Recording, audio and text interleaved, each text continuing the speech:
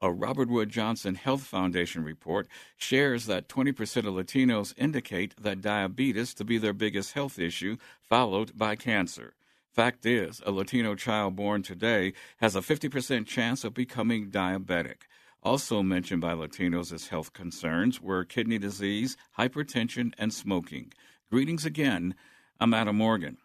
It is the mission of the Latino Research and Policy Center at the Colorado School of Public Health of the University of Colorado to improve the quality of life for Latinos in the state by working to reduce health disparities.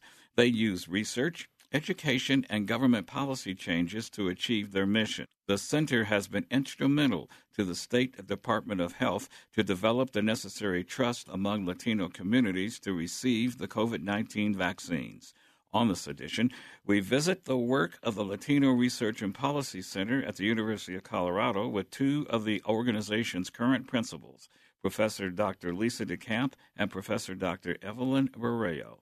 The Latino Research and Policy Center started in 1997, and the idea was to create a think tank for Latinos and Latino health, particularly focusing on disparities, but also other issues such as education and immigration.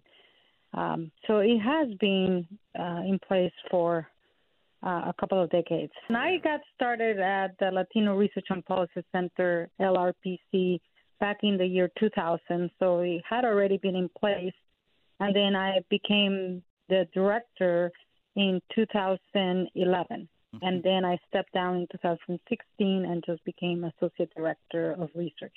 Dr. DeCamp, how did you arrive at the center? I've been in Colorado for 3 years, and I had been part of a similar center at my last institution and was looking to continue my affiliation with a center doing work to advance health equity for Latino populations. And so as we were transitioning here, I got introduced to the center, and I'm one of the faculty members for the center.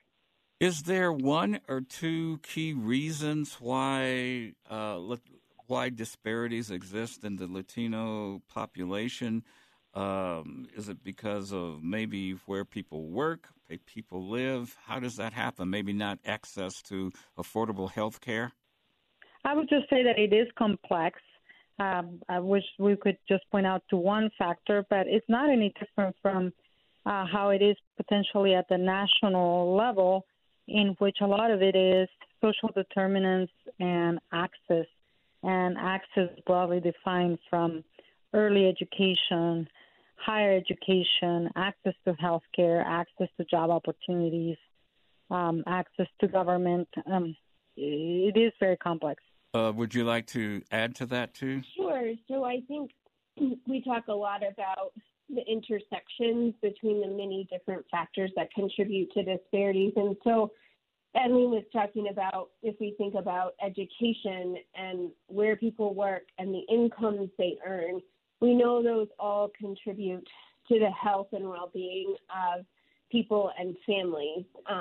And there just often isn't the same opportunities in education or in the workforce or in advancement in the workforce to allow families to earn wages that would lift them out of poverty, and poverty is one of the strongest drivers of health inequity.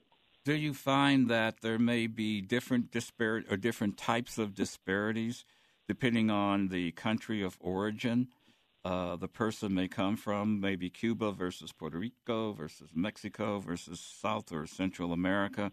The disparity in different areas may be because of that?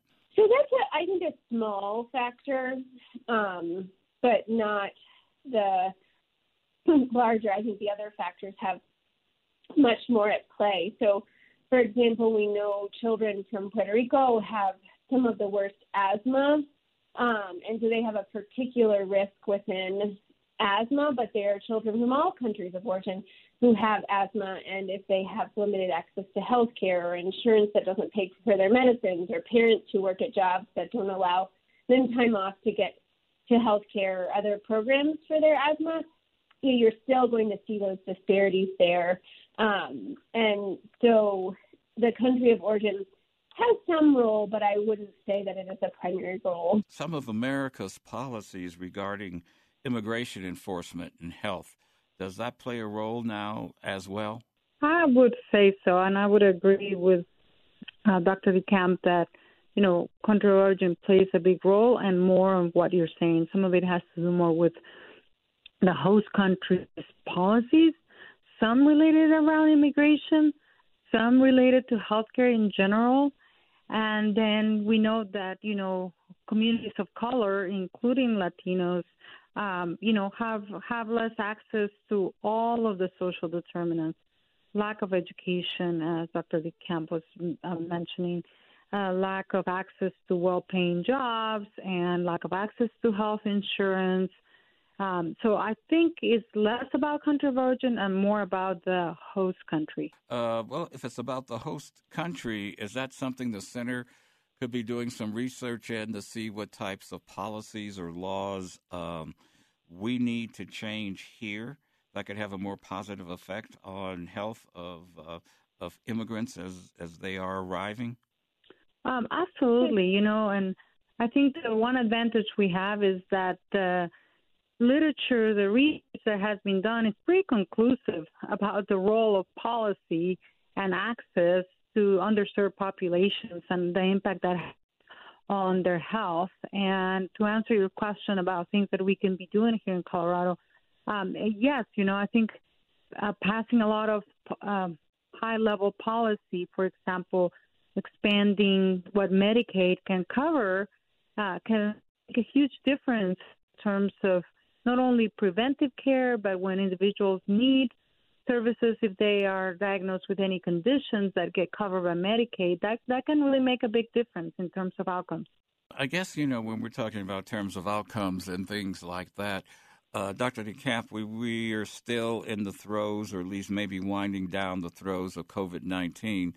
And I know the African-American communities had some apprehension about taking a vaccine or if the disease even existed. And I think you found the same thing in Latino communities, and then you also were trying to find ways to get them to get past the fear and the apprehension of getting the vaccine. Sure. So we know that vaccine hesitancy has played a role across all populations in getting vaccination for COVID. We know there's some particular challenges among the Latino population and having information that's credible about the vaccine available in a language that they can understand and from information sources that they trust. And so those have been barriers. There's been a wealth of community organizations on the ground who have really been working hard because they are connected to the community. They were connected before the pandemic. They remain connected, who have been some of the most successful at increasing vaccination. And so we've been really proud of the work of the community partners that we work with and their really tireless efforts to vaccinate the Latino communities here around Colorado. And we just need to continue to do that work and to fund that work, right? These organizations can't do this for free. They've done this a lot on the backs of volunteer efforts. So when we think about policy, as you mentioned, we all want to move on, but there's been a long-standing disinvestment in communities of color and a continued sort of let's move on quickly, let's not invest in making sure we close those gaps in vaccines and, access to treatment or support for COVID. That's just really going to continue to have those disparities that we already have persist. And so that's another area where policy and an investment of funding at the state level could help with that, certainly at the federal level as well. It seems that things are moving pretty slowly at the federal level, so it may be more of a reality at the state level to ensure that we have continued investment in supporting communities of color as we hopefully emerge from the COVID pandemic. The role of disinformation. Disinformation has been adversely affecting a number of communities regarding COVID-19. What kinds of disinformation have you had to knock down in Latino communities that got in the way of people receiving the vaccines or just taking COVID seriously? As for many, as we've heard, the media, particularly social media, has been a source of disinformation, and it's very hard to counter. We also know that in the Latino community, contacts on WhatsApp, which is another social media platform that works a little bit more like texting. So we have both local or U.S.-born disinformation and then disinformation from other countries, because WhatsApp is often used to communicate with families in their countries of origin. So it's really been coming at all sides. But we do know that these local organizations on the ground, local leaders, civic leaders, politicians do have a role to play. And we've done focus groups in Latino community organizations about information sources and what they trust. There is a large amount of trust, which was somewhat surprising to us, from things like the governor, because he's done messaging in Spanish. There have been events where he's done that. He's been made appearances in the Latino community, and those things are highly valued. It was so surprising to me how much we've been hearing about the governor, because I think we think, oh, it's got to be local, it's got to be the organization. And what that tells me is it doesn't mean that local organizations and trusted religious leaders or other leaders don't have a significant role, but consistency of messaging is important, and having it not just be someone in your community, but hearing a message from someone else at a higher level is also important.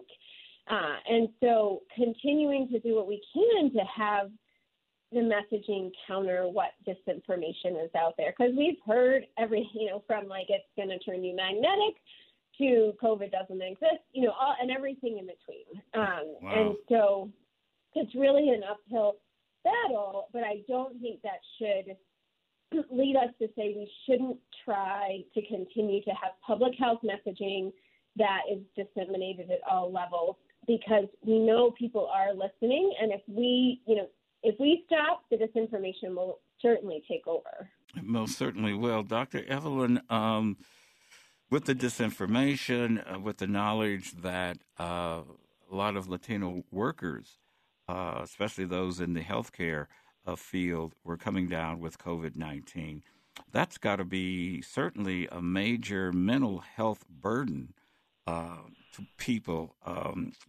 What's being done, or what has been done, to give them some mental health relief? I know I'm not probably using the right term there, but to take some of that stress off when it comes to the things they've had to think their way through and work their way through mentally with this pandemic in the Latino communities. I would say in general, it is real toll that the pandemic has had in communities of color, particularly Latinos.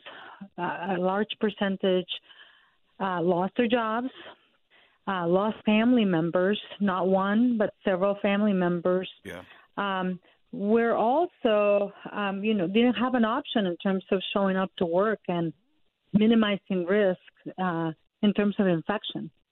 They also couldn't take time off work to get vaccinated, and how the accumulation of stressors, real stressors, significant stressors, can have on all individuals, but particularly those who were unequally affected and negatively affected.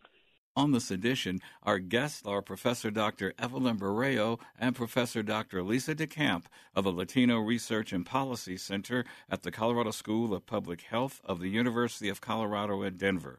Our focus is on health disparities in Latino communities. We will continue our conversation with them on our next edition. I'm Adam Morgan.